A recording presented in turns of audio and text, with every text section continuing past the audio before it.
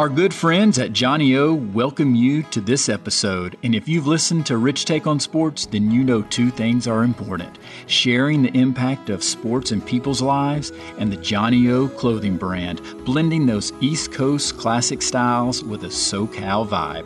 I've been wearing Johnny O for several years, and now you can as well, with 20% off your first order by using the promo code ARichTake at johnny-o.com. Live your best life with the Johnny O style and use promo code ARichTake at johnny-o.com for 20% off your first order.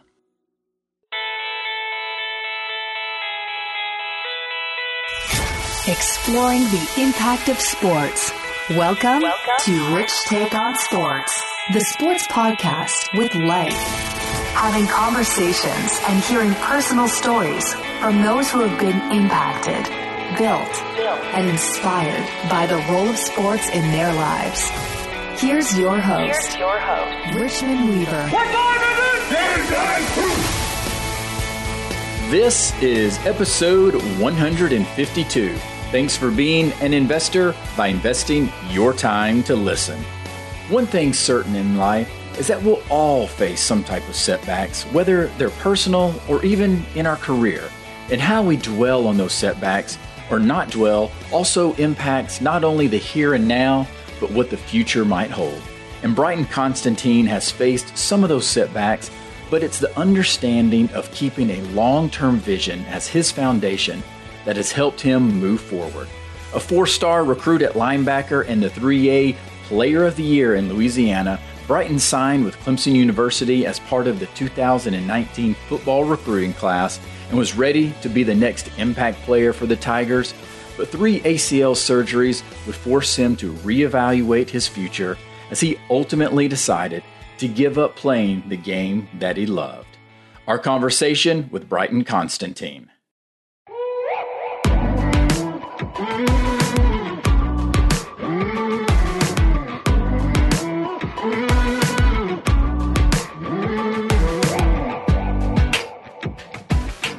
Brighton, I appreciate you jumping on the podcast. It's been a while. We've been talking about this for a long time. Really long time. Finally made it happen. Yes, sir. Well, obviously, a pandemic got in the way a little bit. Very true. From that perspective. Yeah. So, interestingly enough, just how you've been able to live in a college environment pre-pandemic and then during the pandemic. What were the differences in terms of, obviously, how classes were affected, but just overall socially and everything? Because college is about being social, and that had to have an impact, not having the same type of social interaction that you normally would. So I was in college I was enrolled for a semester, and then COVID hit, and I went all the way back home. I was home from March until June 1st. We had to report back for workouts. So I got back, and everything was normal from a football aspect, mask and gloves and everything. That was different. But socially on the football team, everything was still the same. I was going through rehab. I was still working out with them. I was doing everything. But whenever the semester hit, everything changed. Classes were online. Nobody was going out. All the bars were closed. Downtown was closed. Restaurants were closed. There wasn't much you could do. And that took a toll on a lot of people. And I was one of them. My whole entire college experience has changed. You seem like a social person. Yeah. That you need to be around people. Right. That you get energized by being around people. Is that true?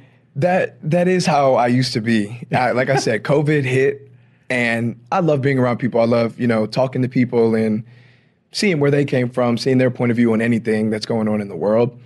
And ever since COVID hit, I've gone out a few times, did this, but I've been inside my house playing Xbox more than ever that I've done in my whole entire life. And not because I don't want to be sociable or not because I don't want to go talk to people, but COVID hit and I realized there's no reason to really go do anything. Can't do anything. Yeah, I couldn't do anything, and I got so used to sitting inside and staying to myself and just focusing on myself, which helped in different aspects, but it was good sitting inside. What different aspects? Like I was able to focus on myself more.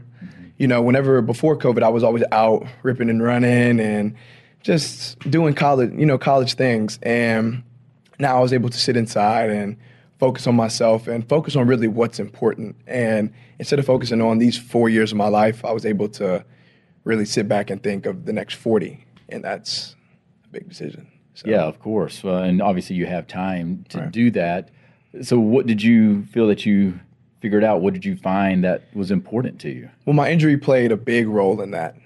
I mean, yeah, and walk through that injury, because I don't know if everybody knows just the true aspect of the journey with that injury. Yeah, so 2019, I was graduating high school, but I still played basketball. I love basketball. So I played on my high school team, and it was senior night. And I loved, making the big plays and, just being that athlete on the floor, just like everybody does.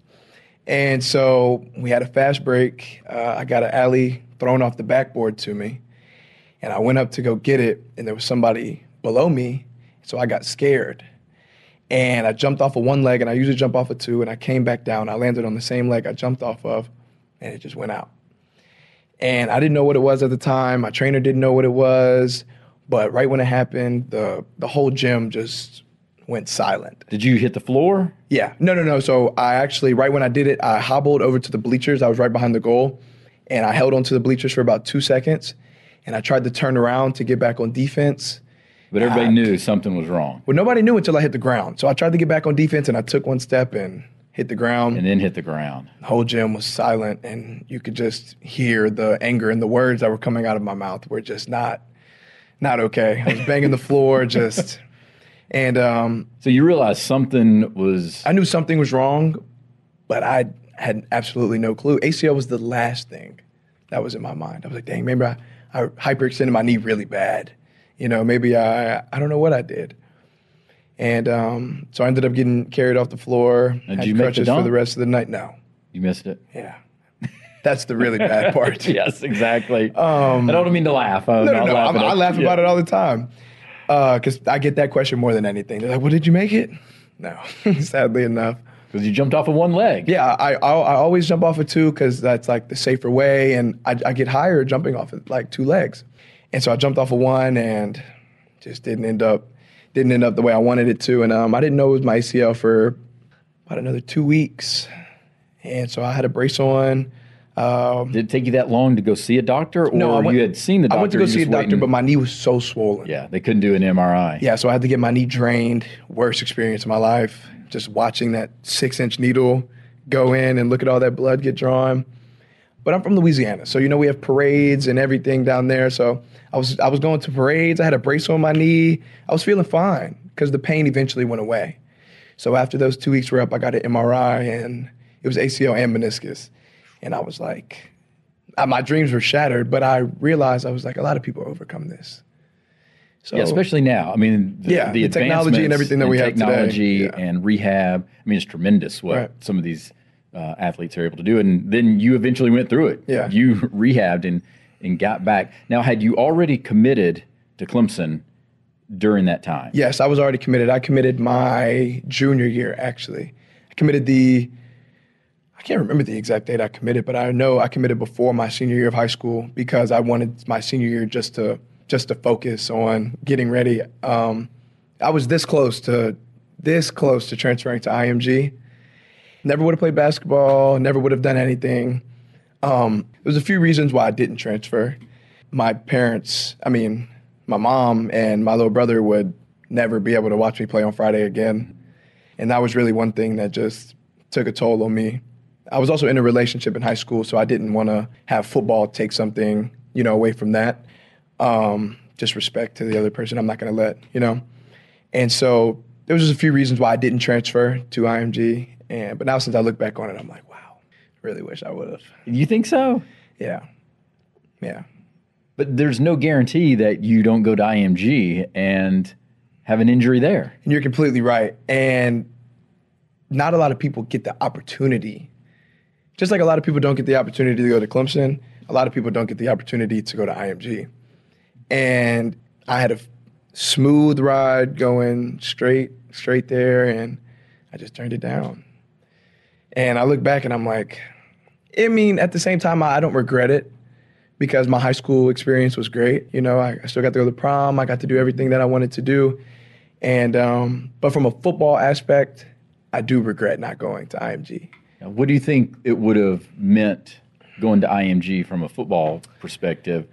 Just outside of, obviously, then maybe you don't get hurt in the basketball game, and then it doesn't carry over into this cascade of multiple injuries. Yeah, so a big thing for me was trying to graduate high school early, and so I can get to college early and get prepared and study and, you know, get ready to get on the field. And IMG was offering me that opportunity. If I went there, I was graduating in December, which means I would be at Clemson in January, right after the national championship. And my high school didn't allow that opportunity. A lot of people on my team that went to go play across the country, none of us got to graduate early. That's why Dylan Moses, for example, I went to the same high school as him. Yeah. And that's why he transferred. He went to IMG because he wanted to leave early, get to Bama early, and, you know, be able to. Yeah. Was there any pressure from Clemson coaches to go to IMG Absolutely so you could not. enroll early? No, there was no. I remember bringing it up to Coach V or Coach Sweeney, but no, there was no pressure on any side. You know, like they want you to make decisions for yourself, and because they know that you're grown enough and old enough to do it, so they're not going to force you into doing anything. But they would have loved to have you early. Yeah, I mean, a lot of most colleges would love to have a kid early, and but they knew my high school didn't offer that, and they didn't mind, and so I just stayed with it, and I'm here now. So well, obviously you can't rewrite history. Right. I mean, it is what it is from that perspective.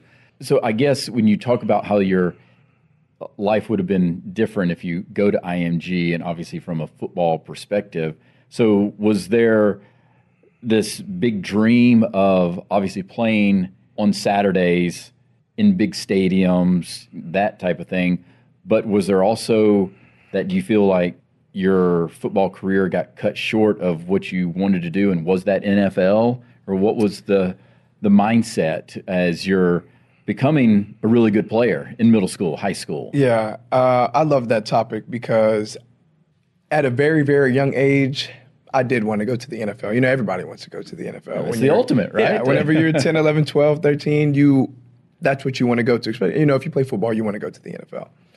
And as I grew older, like I said, I got hurt that one time, went through therapy, did everything. And I'm like, okay, you know, I'm still looking forward to playing on Saturdays.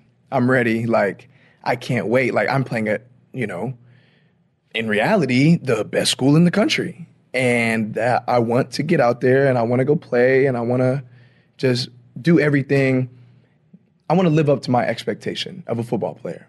And it was getting really close. I was doing rehab. I was recovering. My freshman year, it was the week of Texas A&M. I was already redshirted because I got hurt. I wasn't expecting to play or, you know, step foot on the field my freshman year. Isaiah Simmons is in front of me, so I'm just not. And it's the week of Texas A&M. It's my first day back at practice. I'm ready, rock and roll, you know, flying around during the drills, everything. And we do a block shed drill, and it happens again, just like that. I get off the block, take a step, gone. I knew exactly what happened, and it was worse pain than the first one. Got my helmet, threw it against the wall. It was just anger and frustration because I passed every test to be able to go back out there on the field. Yeah, so you had been cleared. Every strength test, everything I passed, and it was, you know, it wasn't anybody's fault. Like, nobody could have done anything different or better to prevent me from getting hurt again. It just happened again, and that's just what it was. And it sucked, but that's just what the reality was. What was the coaching staff? How were they reacting? I mean, Coach V was devastated because I was in his drill, and he ran over to me, and, you know, I'm already in tears, and it's 5 seconds. I'm already in tears, and he's trying to comfort me and maybe tell me it's like some scar tissue and this, that, whatever, and I already knew what it was. Yeah, did you tell you different? Yeah, I mean, props to him because he comforted me, ran over to me, looked over me, trying to talk to me and calm me down. But there's only so much you can do when I already knew what the deal was.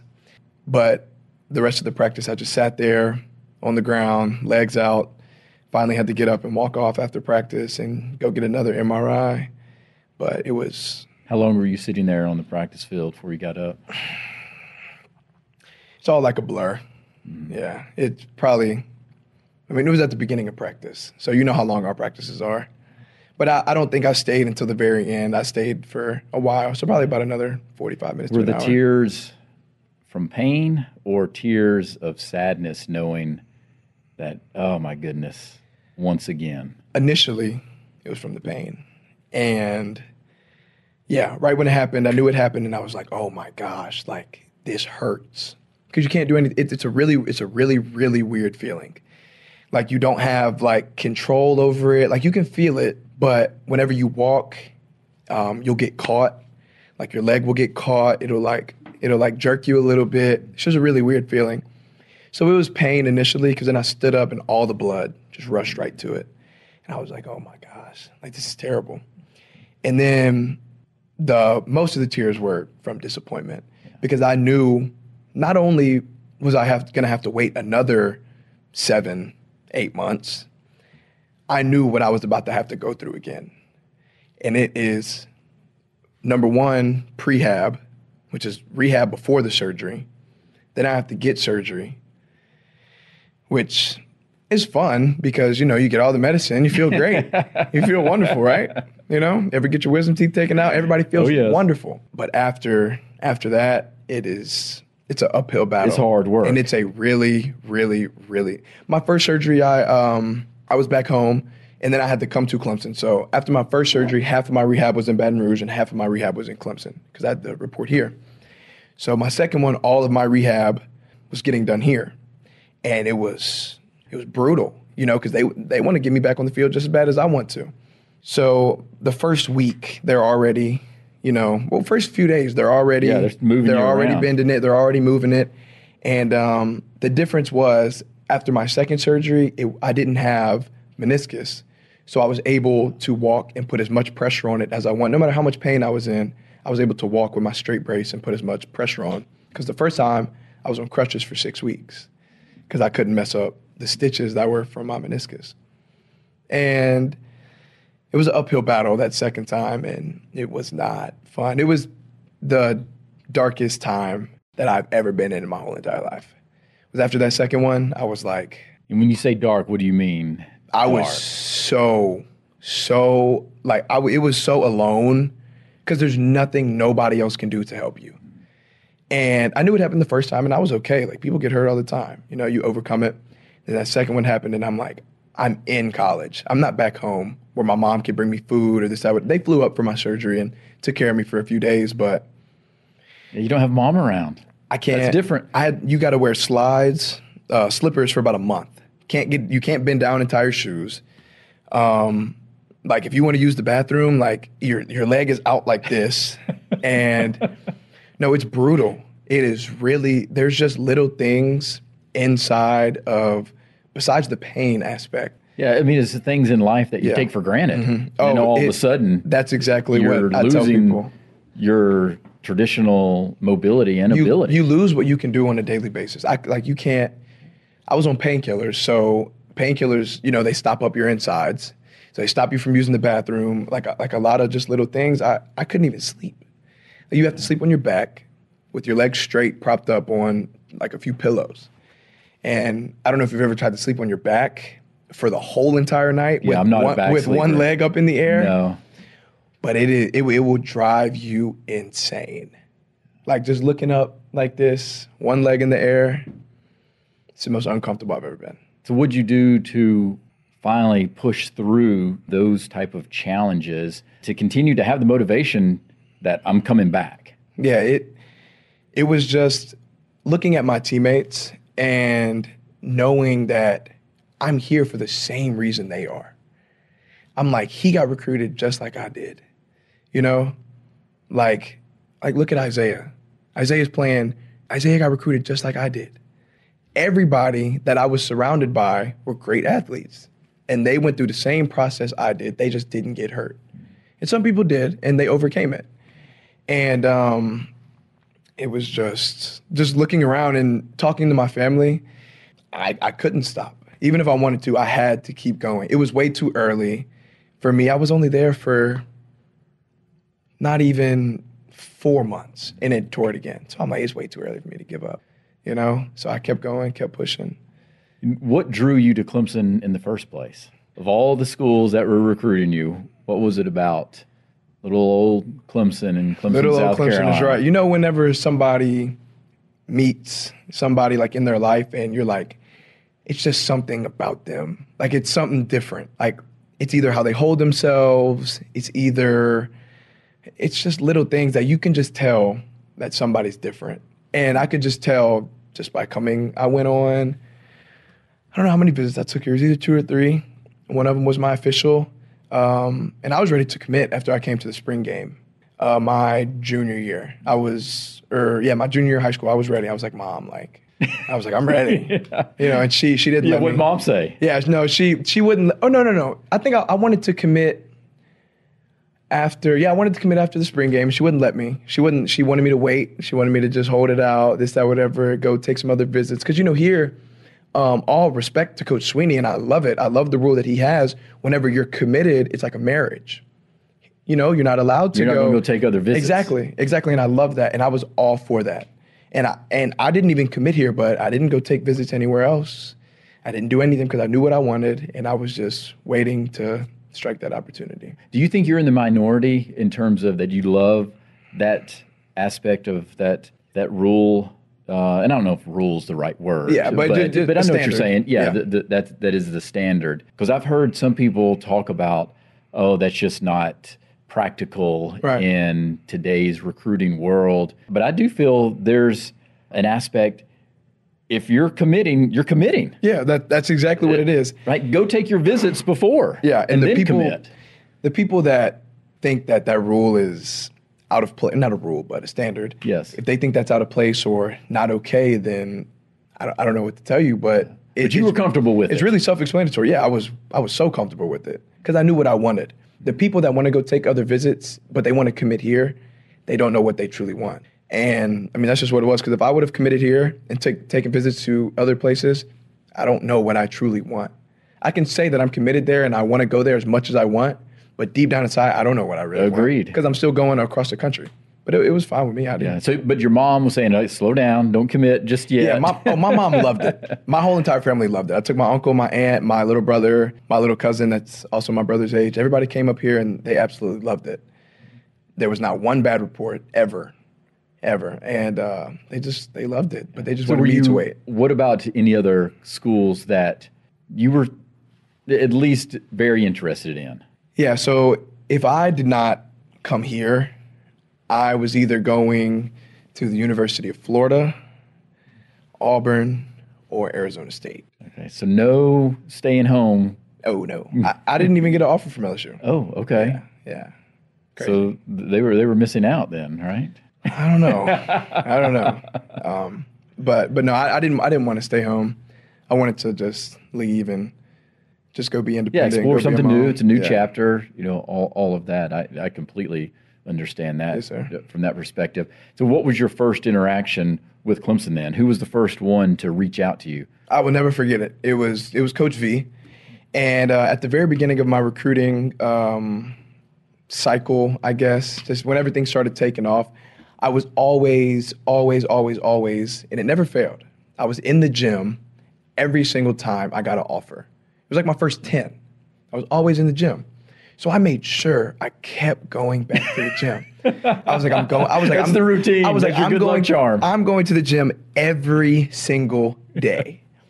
And so I was actually at Snap Fitness, just like a little workout place right in front of my neighborhood. And I was in there. I got a notification on Twitter, and I was like, who is Brent Venables? And I click his name, and I was like, oh, wow. I was like, Clemson defensive coordinator. I was like, oh, that's pretty cool. And followed him back, messaged him. And, I was probably like, what's up, coach? I saw you follow me, anything. So he ended up coming. I didn't even know about it. So this is what a lot of people don't know, but this is what it was crazy. Christian Harris, he plays linebacker at Alabama right now. He starts. And that was our cornerback in high school. And so he drew so much attention to the school. we had a lot of players that drew attention. Me, Christian, Jordan Clark at Arizona State. We just had a lot of people that would have coaches coming in. And Coach V actually came one day to our school, but I left early that day because it was starting to snow, and I didn't want to get stuck like on the way home because I lived 30 minutes away. Snowing in Louisiana? Yeah, it was supposed to. So I had an excuse to leave. Okay. So I left. I called my mom. I was like, hey, Mom, I'm leaving. I'm coming home just in case. I don't want to drive 30 minutes back home. So I left, and he actually initially came there for Christian. And after that day, my defensive coordinator from my high school ended up showing him my film and just telling him about me and showing him my grades and doing everything. And after that, I became his recruit. And I didn't even know about it. And so he ended up coming back because I wasn't at school that day. So he ended up coming back and visiting me. It was really soon, like probably a few days later. Came back and visited me, and I'm trying to figure out when he officially, I didn't get an offer then because he came on the same day as Nick Saban was there, Kirby Smart was there, Jeremy Pruitt, Coach O, everybody was there the same day. And I was just talking to him. I didn't talk to anybody else the whole entire day. Because I knew, I was like, even though I don't have an offer, like, this is what I'm going to go pursue. And this is what I want. And how did you know that Clemson was what you wanted? Because after he hit me up, or after I saw that he followed me on Twitter, I started doing my research. And I was like, I didn't even know where Clemson was. I had absolutely no clue in the world. That's a common theme with a lot of people. They don't know where it is. I had absolutely no clue in the world. And I looked it up, and I saw everything that they were doing. I figured out, I knew who Coach Sweeney was, only because, everybody did. So I looked it up, started doing my research, and I just fell in love with it. And I was like, I think this is what I want.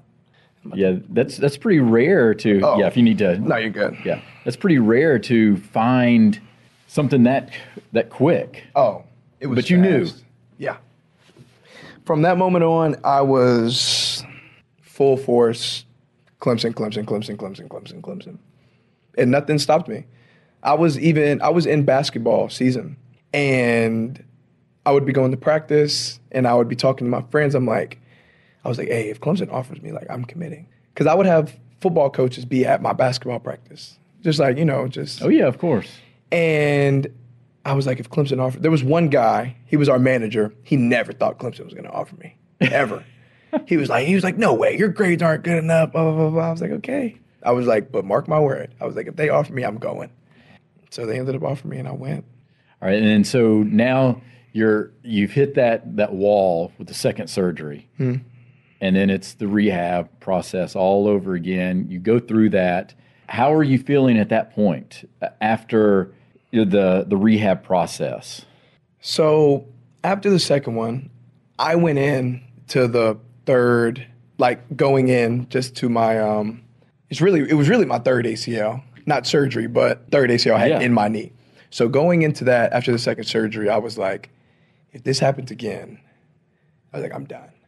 I cannot. You had already told yourself that. I already told myself, I said, if this happens again, there's no way that I can keep continuing and putting myself through like the darkest time of my life. Like I want to be able to do normal people things. And it really opened my eyes one day because it was raining outside and we were just going to a restaurant. I can't run to get into the restaurant. I have to walk and take every single raindrop on my body getting into the restaurant. And it's just little things like that that would continuously open my eyes and make me realize that we're going to do this and we're going to give it our all. But if it does happen again, then I can't. Were you worried that it was going to happen? I mean, was that always just like in the back of your mind? It was never in the back of my mind because I knew that I was doing the right thing. I was going to therapy. I was doing everything I needed to do to get back on the field. And I didn't have a worry that it was going to happen again because if you don't go full speed, then that's how you're going to get hurt. Agreed. Yeah. So I wasn't scared. I never second guessed myself, did anything. But then it happens again. Happens again. But it's not on the football field. No, it is. It is on the football field. It's on, we lose to LSU in the championship, come back, have a few weeks off, and then in January, we're hopping into mat drills, which is, the week of just constant. People talk about mat drills. all the time. So I never even had to experience a full mat drill. This is your first time. Yeah, but I wasn't cleared to do every single drill. So that's why I wasn't worried. I would run around the field. I would run hundreds. I would do what I had to do to stay in shape. And I would do a few different drills, and that's just what it was. And so the drills that I was cleared for, I would be doing them, and everything was going fine. I did them for days straight. And one day I was doing a drill, and I opened up. I got on the cone and I opened up like I was doing. It wasn't a speed turn. It was just like I opened up and get to the other side of the field, and I planted, and it was just a little pop, and I was like, okay, but I stopped. I didn't go any further. I stopped right then and there, and I was like, okay, like I felt something pop. That's kind of scary. So but it wasn't the same type of. It wasn't the same feeling as the first. It was not two. the same feeling because I didn't fall down. I didn't do anything. Like I felt it, and I was like, something's not right. So I told Coach V, I was like, hey, like I got to go talk to Danny. Like I got to go tell him what just happened. So eventually I went over there. And that's Danny Poole, Danny Poole, trainer. Yeah. And, me, I don't feel anything that's too terribly wrong with my knee.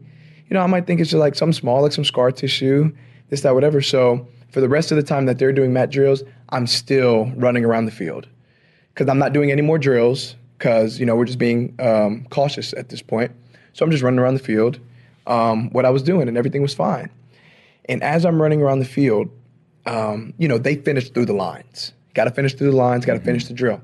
So I'm running around the field, and they're finishing through the line. And I have to jump out of the way so he doesn't run into me, and I don't get in trouble for interfering with the drill. I jump out of the way, and I feel it pop again, and I'm like, oh, my gosh. It still doesn't, I still didn't fall down or, do anything, and I was like, bro, what is going on? So I went back over to Danny. I was like, hey, it just popped again, And at that point, I stopped because, there was nothing. I didn't tell him anything was wrong. I just felt something, and I wasn't in pain. I wasn't doing anything. And then I ended up getting a MRI either that night or the next day, and my ACL was completely shattered, worse than the first two times. Then didn't feel like it. That's crazy. It was gone. Nothing was attached. It was all gone. So when you heard that news, were you shocked? Knowing that it was completely different feeling? I laughed, actually. Yeah, I laughed. Like a sarcastic laugh? No, it was like how I'm laughing right now. I'm just being for real. It was just comical. My gosh, are you kidding me? Yeah, here we are I again. wasn't being sarcastic or I wasn't mad or frustrated because I toured we played whenever we were about to play Texas A&M, September, I guess, and then I toured again in January. So it was already about 6 months, 6, 7 months, or about 6 months. And I'm sitting on, I go get my MRI. Next day I come back. I'm sitting on the table, and I forgot who broke the news to me. It was probably Dr. Martin, our doctor. And I've been in that room too many times. And I can tell by people's facial expressions what the deal. So before I even go and know what I did, I'm already looking around at all the other trainers, and I'm like, I already know what it is. You don't even have to tell me. You had a feeling? Yeah, I was like, you don't even. Based on their reactions. Because if it wasn't anything, I would have gotten a text message or be like, hey, I wouldn't have gotten called in for, you don't get called in by your boss because you did something good. You get called in by your boss because you're about to get fired or you're about to get cut. And I already knew that. And so I go in with the best mentality I possibly can. And he was like, tore it again. He was like, it was completely shattered. I was like, damn. So it's time for another surgery. I get another surgery ASAP, probably 4 days after. And it was a really, really, really good surgery. It wasn't a good experience for me. It was the worst surgery I've ever had, but it was worth it. Yeah, but what they did was good. And so my mom and my little brother and my stepdad all flew up.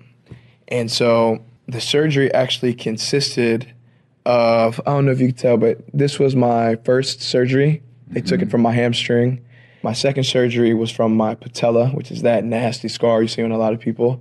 And then the third surgery, he took it from my quad, but he also took extra, I'm not a doctor, but extra tendons and things of that nature, and inserted an internal brace on the side. So my knee was like in a seatbelt. So that's stability. Yeah, so I got an ACL and I got an internal brace, and there was no doubt in his mind that I could go play again. It was nobody's decision except mine to not go play. He was all for it. The trainers were all for it. The only thing was, if I got hurt again, I can throw recreational sports out the window for the rest of my life, playing with my kids, running around the yard. All of that is gone if I get hurt again. So in my eyes, like, that's kind of selfish of me. If I go out and get hurt again and I can't go play football with my kids in the backyard, I have to tell them why. You know, and it was really a 40-year decision.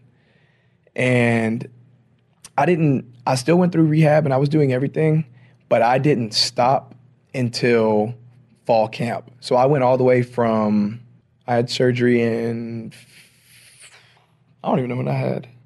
It was in January. So I did all the rehab. I did everything. And then fall camp was approaching. So I had a decision to make. Mm-hmm. I was like, I can either do this or I can sign my papers to the NCAA right now and have a medical DQ. Because I had a good enough reason. And it took me a while, you know. My mom, my whole entire family was so against me to stop playing. Because they knew that it's what I want. I want to keep playing. You're it's that my athlete dream, that was recruited. You wanted to be that guy. They don't know what's going on, you know, inside of my head. They don't know how hard it is to bend down and put a sock on. They don't understand how hard it is to sleep some simple nights. Things in life, right? Yeah, it really is. And so that was the thing. I had surgery, and then that's whenever COVID hit. Yeah. So I did a little bit of rehab at Clemson for about a few weeks to a month, and then I was sent home for, like I said, March all the way until June 1st. So my rehab schedule, I'm not as dedicated to my rehab schedule when I'm back home and have to go drive somewhere and go do it to where I'm here around the football environment and around it. Now, don't get me wrong. When I was home, I was doing everything I possibly could. I was still going to rehab. I was still doing everything like I did for my first surgery, because that's where I was. I went back to the same place.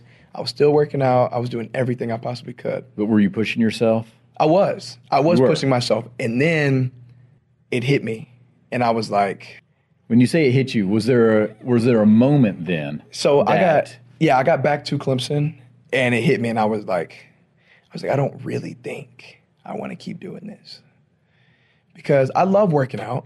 I love staying in shape. But I hated feeling like I was never going to be able to get 100% healthy again. Because it was going on for about 2 years at that point, a year and a half. And I was like, I haven't stepped on the football field in so long. Like, I know my IQ hasn't gone anywhere, but everybody else is going like that, and I'm still right here. And that wasn't a problem for me, because I knew, I was like, okay, I can keep working hard and get back to where they are. But I don't know if I'm going to be able to get healthy enough for that. And long story short, I got back to Clemson. I was still doing rehab. I was still doing everything. And that's whenever somebody entered my life and made my decision to stop playing much easier.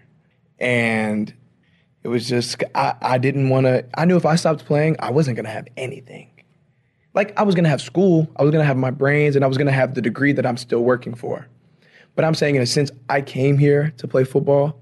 So if I stop, like, I'm not working out with my friends anymore. I'm not waking up at 5 a.m. to go work out. I'm not eating lunch with them. I'm not traveling with them. So the reason I came to school here was to play football and get my education. So now one of those things is out of the window. So now the only thing I have to focus on is getting my education. And it's really hard to be in college by yourself, you know? I'm not from around here. The only friends I have were on the team. And yeah, I mean, that was your community. Yeah, that was what I was surrounded by every single day. Was there a sense of that was your identity as well, that you were a football player? Yeah, I mean, that no matter where you go play football at in the country, if you're on a football team, you're going to be perceived, and the stereotype is going to be held of that, you know, you're on the football team, especially when you're at a big school. Or if you're on the basketball team, you're like, oh, that's one of the basketball players. If that person doesn't know your name, you'd be like, oh, that's one of the basketball players. That's one of the football players. and that's just reality. And it wasn't my identity through my eyes, clearly, because I don't want to be perceived as a football player. I don't want to be perceived as just an athlete. I want to be perceived as somebody who got their education and knows what they're doing with their life and wants to go pursue other things than just sports. What was it then that this person shared with you to make you come to that realization in terms of, I guess, following your gut? Because your gut was telling you that you didn't want to play anymore. And did you have that mindset, that passion to continue? So what was it?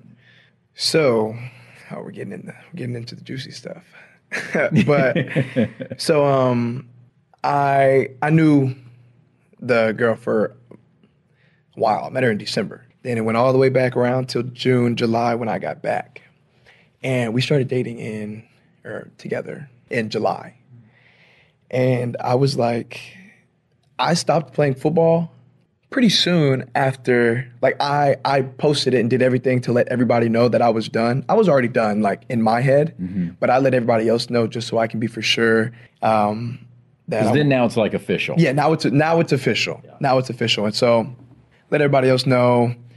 And all of my energy that was going towards football, all of my energy that was going towards everything, was now focused on school and that person that was in my life. And because I still had the same drive, I still had the same energy, I still had the same competitive spirit, and that just drove me to her and school.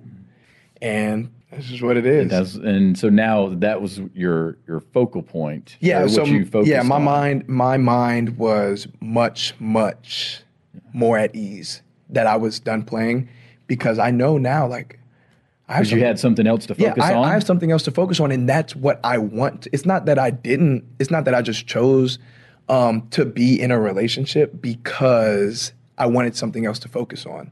It single-handedly took my mind off of, dang, I don't have to worry about football to be happy. You know what I mean? Yeah. I didn't do that to be happy. That's what made me happy. And who was the first person you told some of your thoughts? Was that your mom? Like these thoughts? No, with the thoughts of, I don't think I want to play football anymore. Oh, probably my mom, probably. And obviously you had mentioned that initially it was, no, let's hold on.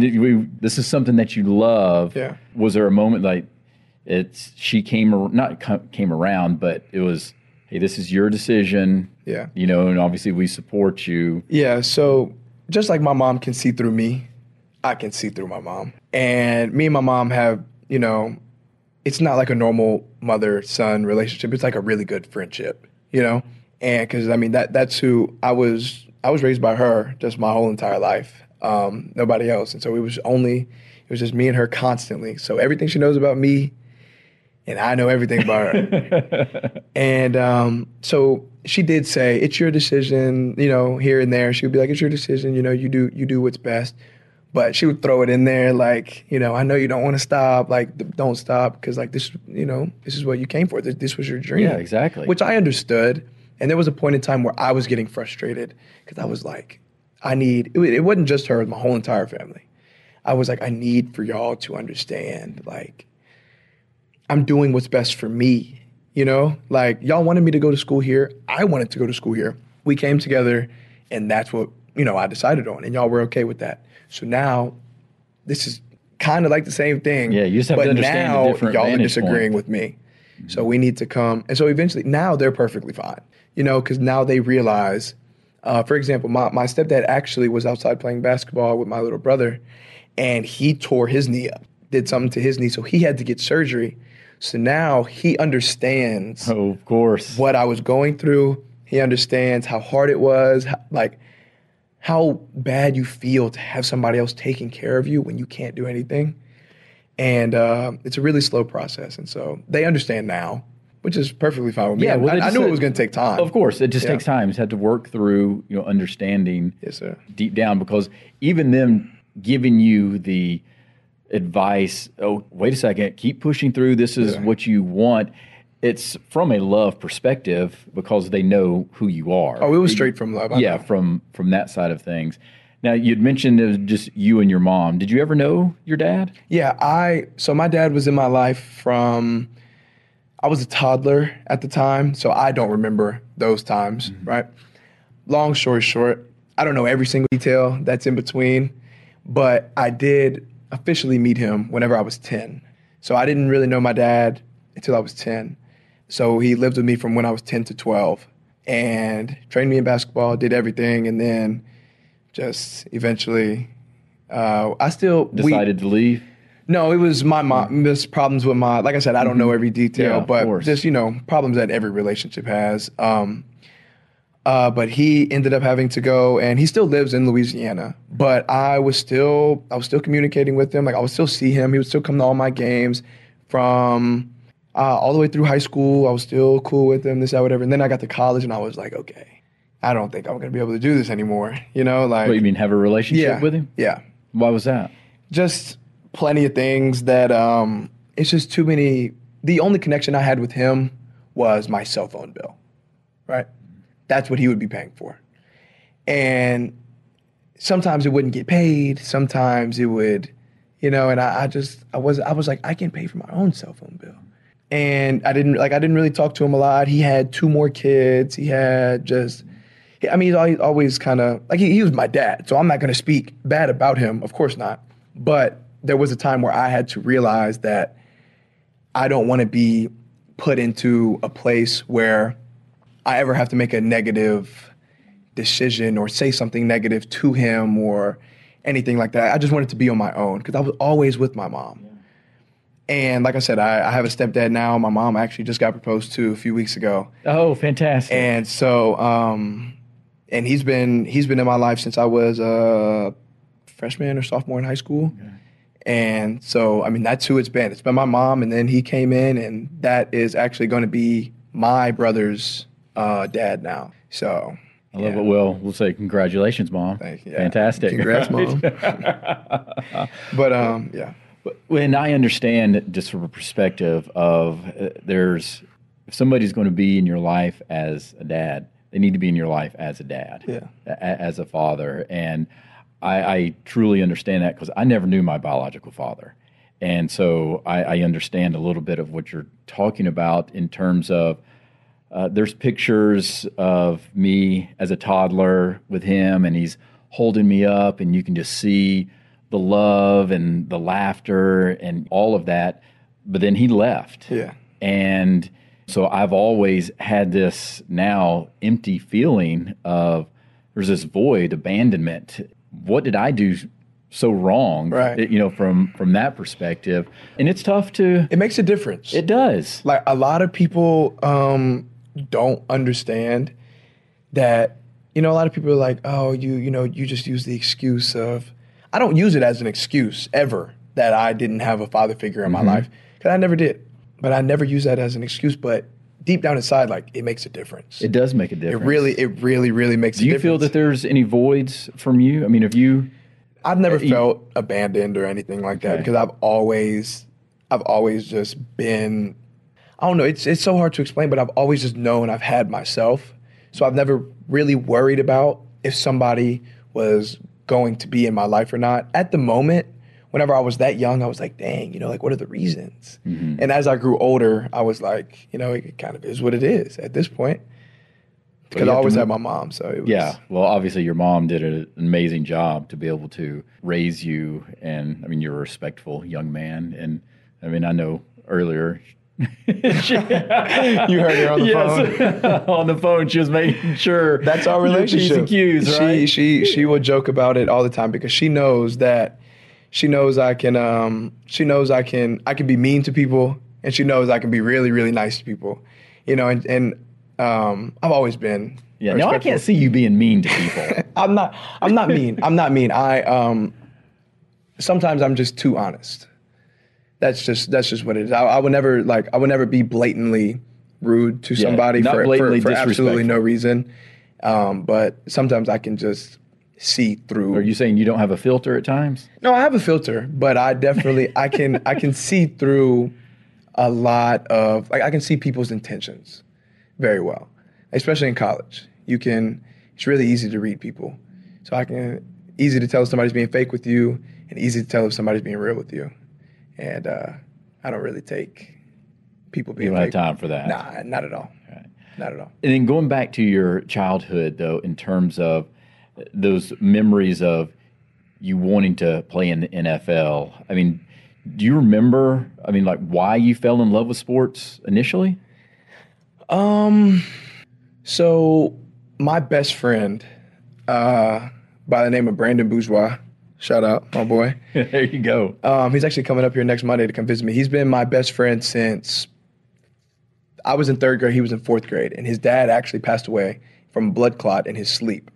So after that, me and him became just like that. We've always had each other because from since a young age, it was just me, him, and both of our moms. Yeah, of course. And that's just what it was. We always hung out. But me and him were the real reason that we kind of played. Like, we played sports before we met each other, but after we met each other at that young age, it was all uphill. We played on the same team. He's older than I am, so we played on the same teams. Sometimes I would play up and play in his age group. We would be in the backyard with helmets and shoulder pads with no jersey on the shoulder pads. And I was so fat. He would just outrun me. I would just run him over. It was just, we pushed each other to be the best that we could. And we ended up going to 2 different middle schools, 2 different high schools, but we were always just together in a sense. And he ended up playing basketball and going to a community college for a little bit to try to keep playing, and he ended up getting hurt. And he still trains, plays basketball, but me and him stayed on top of each other for sports, for sure. Keep pushing it. Now, you said you were fat. How in the world were you fat? Are you talking about you were just a chubby kid, or because right now, man, you look lean and mean? Yeah, I was in the 99th percentile for everything. Probably I was until about 2 years ago, if that. What grade was I in? 6th grade. I was 144.6. I'll never forget it because the weight limit was 145 to run the ball. They wanted me to run the ball. I was 144.6. I stripped down all the way to my girdle. Didn't even eat breakfast the morning away in. It's 144.6 in 6th grade. And the next 2 years, I put on 50 pounds. I was 200 pounds in 8th grade. Good grief. Yeah, I played center and left guard. Yeah, you were a big boy. Yeah, I was too high. I was about 5'11", and I was a solid 200, just bad built, nasty. I hated it. I was so self-conscious. I hated it. Wouldn't even take off my shirt going to the beach. I have pictures from like 2000 and probably 15, 16. Like, I still have my shirt on at the beach. I hated it. And I didn't play linebacker until I had a growth spurt going into high school. Slimmed out a little bit, but still had like my baby fat and stuff. No muscle yet. Then I didn't play linebacker until I got to high school. And then I started my sophomore year. I played linebacker 1 year. My freshman year, I was behind Dylan Moses. And a guy, Larion, he committed to Missouri, but then he ended up going to Nicholls State. So I was behind both of them, and then I ended up starting my sophomore year.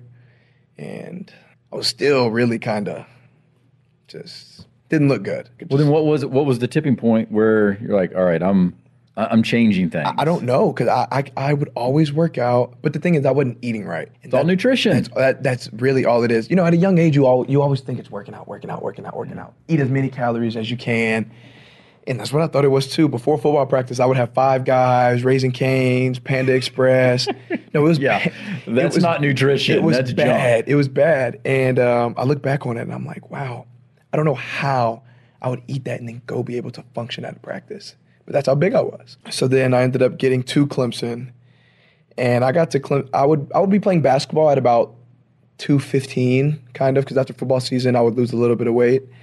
And then I ended up getting to Clemson, and I was 228.6. So I was 230. And that was the heaviest I've ever been in my life. For the big weigh-in, I was 228.6. Neck was huge, face is all chunky. Just, it wasn't good. And so then I ended up going through everything that we just talked about, all the surgeries, everything. And after the third because my mom would be bringing me burgers and canes and everything, and so I would be sitting in bed at home, and I'm like, I can't do this. I'm not running, I'm not lifting, I'm not doing anything. And so after that third surgery, after the second one actually, no, it was after the third one, I was home for quarantine, and I was like, it's time to. I was like, if I don't really know if I'm gonna be playing again or not, like, you gotta get your body right. And so I was working for a pool company. I was working outside, picking up concrete, cleaning pools, sweating all day long. Then I would go work out outside later that day, and it was mainly just eating right after I did all of that, and I proved that. So now as of today, that's all I do is just eat right every day.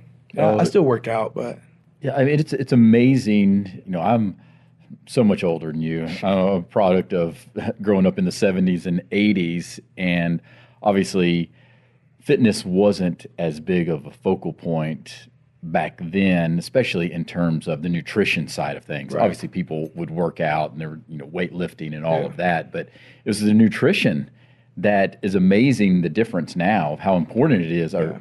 Everybody knows how important it is from that perspective. You can work out all day long, but if you're refueling your body with junk, and I probably shouldn't say junk, disparaging Five Guys and Raising Cane's. But no, I know what you mean. You know what I'm saying. If you're not fueling your body correctly, yes, you're not exactly. Gonna get anywhere. It's not. You're just spinning your wheels. Yeah.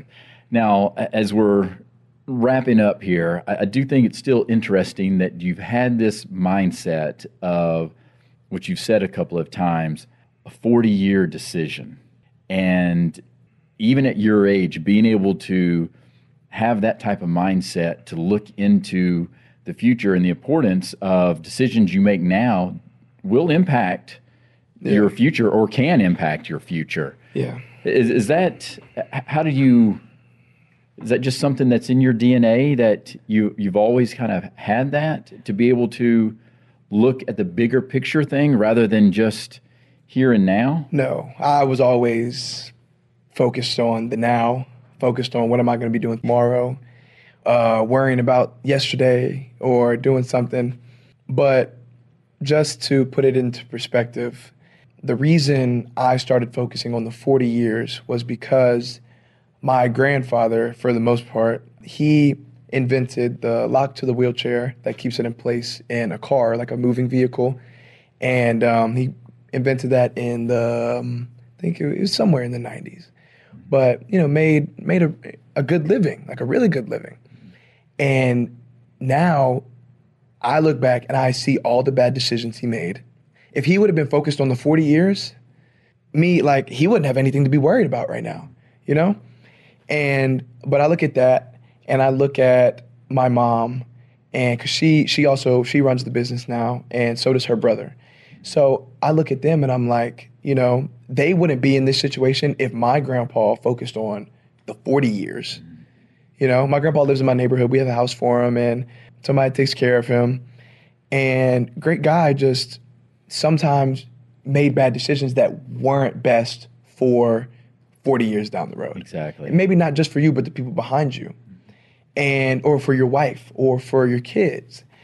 And so I want to be able to focus on, it's hard sometimes. Like I said, I don't really go out or do much. I've changed a lot from the first semester that I got to college until now. But yeah, everybody wants to have fun in college, but I can have fun whenever I made it and I did something. I don't want to have fun here whenever I know when I'm in college, I can be doing something right now to be making money and getting my life on track. And it's different because I don't want money just to say I have money. I want money so I can be financially free, especially in the world that we live in now. I don't want to have to worry about, I guess, my kids, for example. I don't know what's coming for my kids. And I probably won't have kids for another. Oh, Lord. Yeah, you need to take your time. I know, but no, I want to be able to look out for myself and my family and the people that will be coming behind me. And I have a little brother, for example. I don't know what might ever happen to my brother, and so I want to be able to look out for people because I know that I was looked out for whenever I was younger by my family, financially and support-wise, and it helped a lot. And so I want to be able to do that for my family and the people coming behind me. And that's just the main reason. Yeah. Well, a lot of people your age don't have that same type of mindset. Yeah. It is obviously just in the here and just focusing on the day itself. Yeah. And there's an aspect, there's a balance, though, that you still need to enjoy yourself. Yeah, absolutely. Right? And absolutely. You're a college student, so still enjoy that time, even during crazy period like we've been in. Yeah, I'll pick a few days to go hang out with my friends or go downtown or do something, but it's never a part of my schedule, let me say that. Have you thought then, is there an aspect of what's driving you for that future, like what you want to do? The main thing that's driving me is me in 10 years. Like, yeah, but what would that be? That's what I'm saying. Yeah, what do you see yourself doing? I don't know what the next 10 years holds, because whenever I leave college, I don't want to take just a normal job. I don't want to take a 9-to-5 sitting at a desk. Yeah, you don't seem like a guy that's going to be boxed in. Yeah, I do want to take the entrepreneur route and see what options I can pursue. And I'm going to fail. I'm going to lose money. I already know it's coming. Are you okay with that? I already know it's coming. I might not be okay with it, but at least I already know it's coming. So I can prepare myself for that moment, so I know how to react, because there hasn't been one what's the word I'm looking for? I don't want to say millionaire, billionaire, or just one successful person that hasn't failed. They've never came up with one thing and it's just taken off for the rest of their life. You've had things that have failed. No matter if you want to admit it. That's how you learn. You learn through failure. No matter if you want to admit it or not, if you want to act like you're perfect, you can. And act like you had one thing that helped you for the rest of your life, okay, but I know I'm going to fail. I know I'm going to get fired from a job. I know I might not go, I know I might not even find this job interesting, but I need to go learn about it, do something. But I know it's coming. So I'm going to take the entrepreneur route and just give it all I got.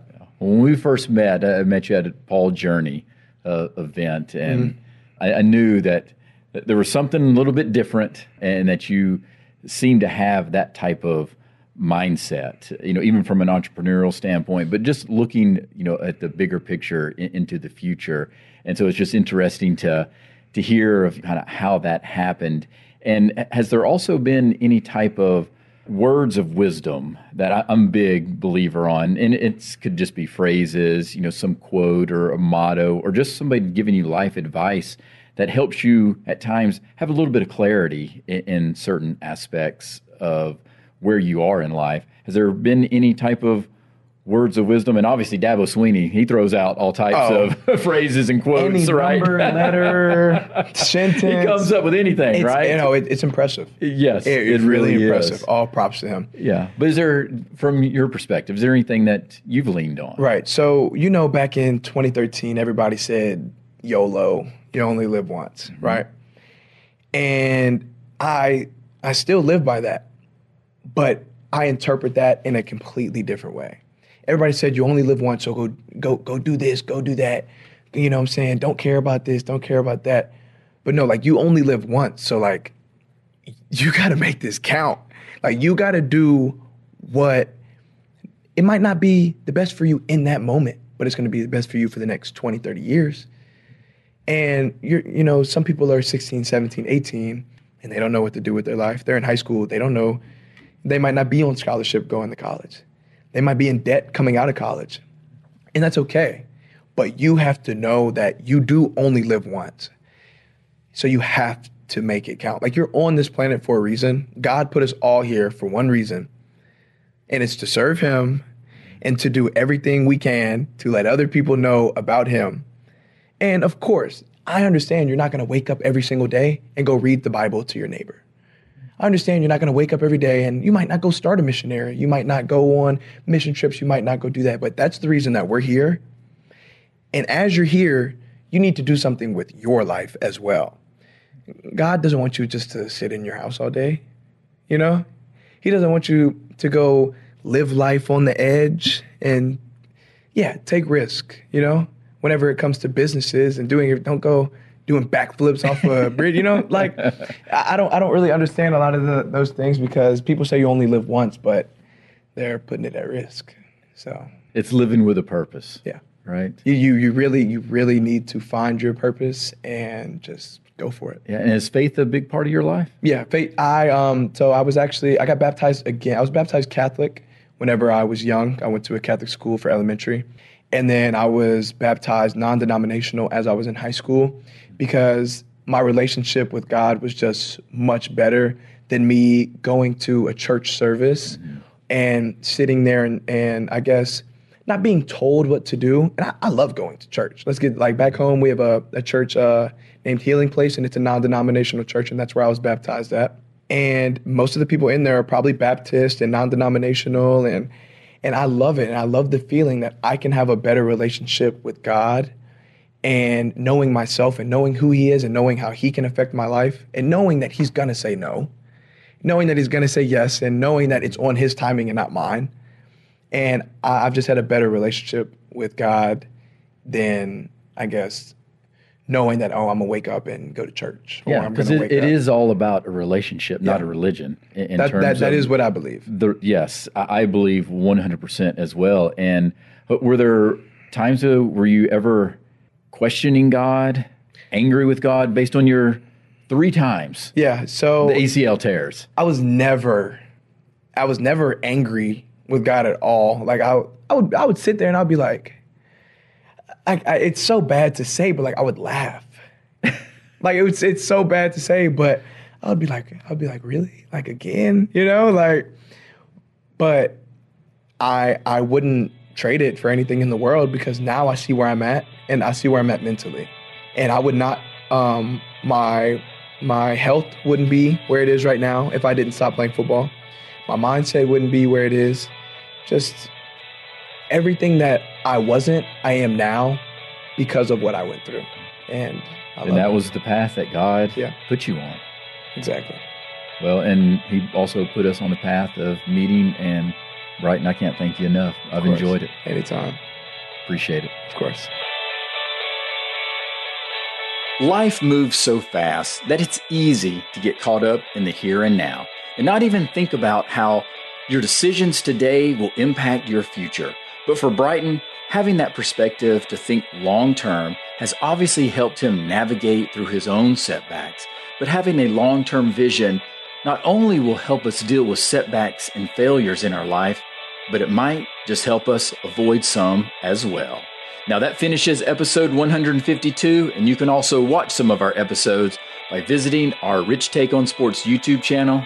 And remember, focus forward so we don't live in the past. All the best, everyone. You've been listening to Rich Take on Sports, the sports podcast with life. Visit richtakeonsports.com to subscribe and catch up on any episodes you might have missed. You can also follow us on Twitter @RichTakeSports. Thanks for listening.